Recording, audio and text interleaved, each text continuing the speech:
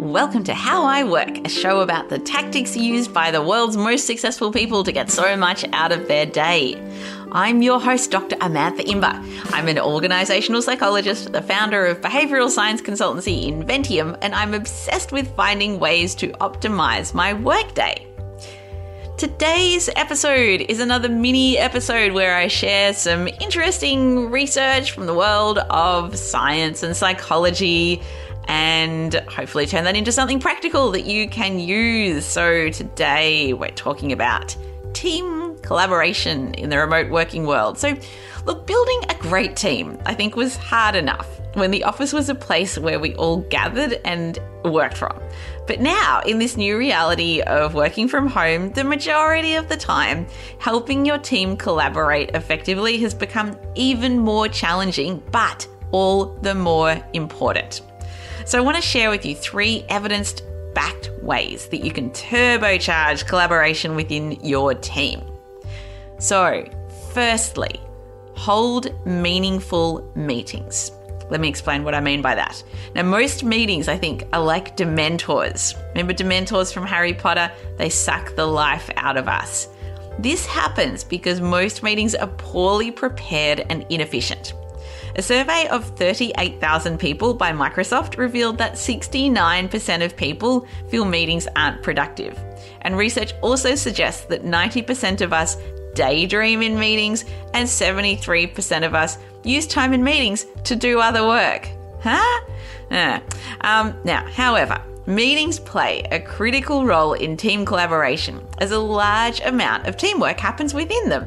And in addition, more than 15% of a person's job satisfaction is based on how happy they are with the meetings they attend. Now, quite a while ago, maybe a year ago, I had Brian Scudamore on the show, who is the founder and CEO of 1-800-GOT-JUNK in America.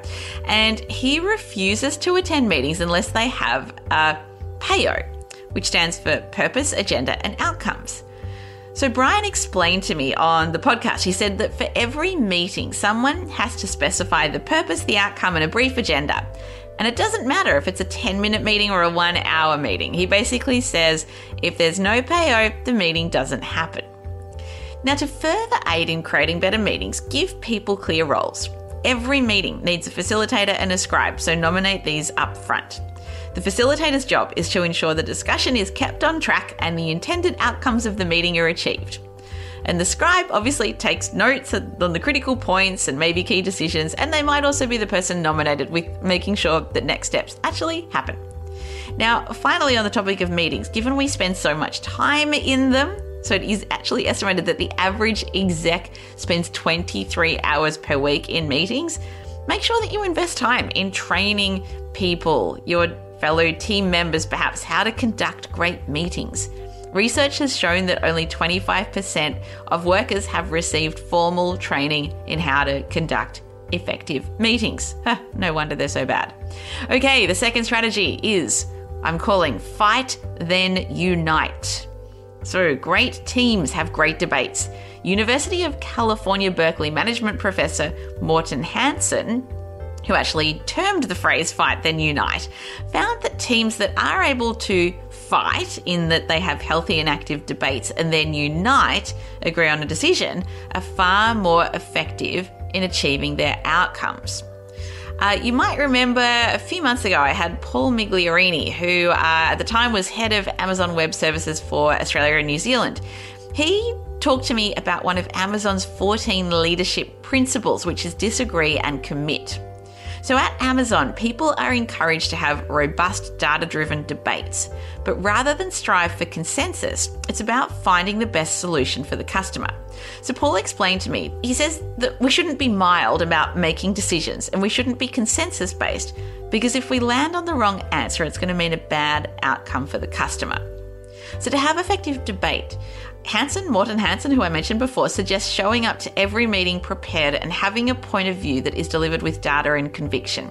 And I mean, that might sound obvious, but how often do you turn up to meetings unprepared? I think this happens quite a lot. But it's also critical in the meeting that you stay open to other views and ultimately let the best argument win, even if it isn't yours. Okay, the third and final tip I have for you is to practice disciplined collaboration. So in his book, Great at Work, Morten Hansen talks about this idea of disciplined collaboration and reminds us that the goal of collaboration is not collaboration. It's to achieve the goals that have been set for the team. More collaboration does not always lead to better outcomes. So instead, Morten recommends being disciplined with collaboration. People obviously need to avoid working in silos and under collaborating, but equally, people need to avoid collaborating with others unnecessarily. So to decide whether or not to collaborate, start by working out whether there's a compelling reason for the proposed collaboration. If there isn't, stop right there. But if there is, make sure that there's a unifying goal that is set that excites the team. And finally, reward the results, not the activities that are driven by the collaboration. So by following these 3 strategies, you'll have turbocharged the way your team collaborates in the remote working world.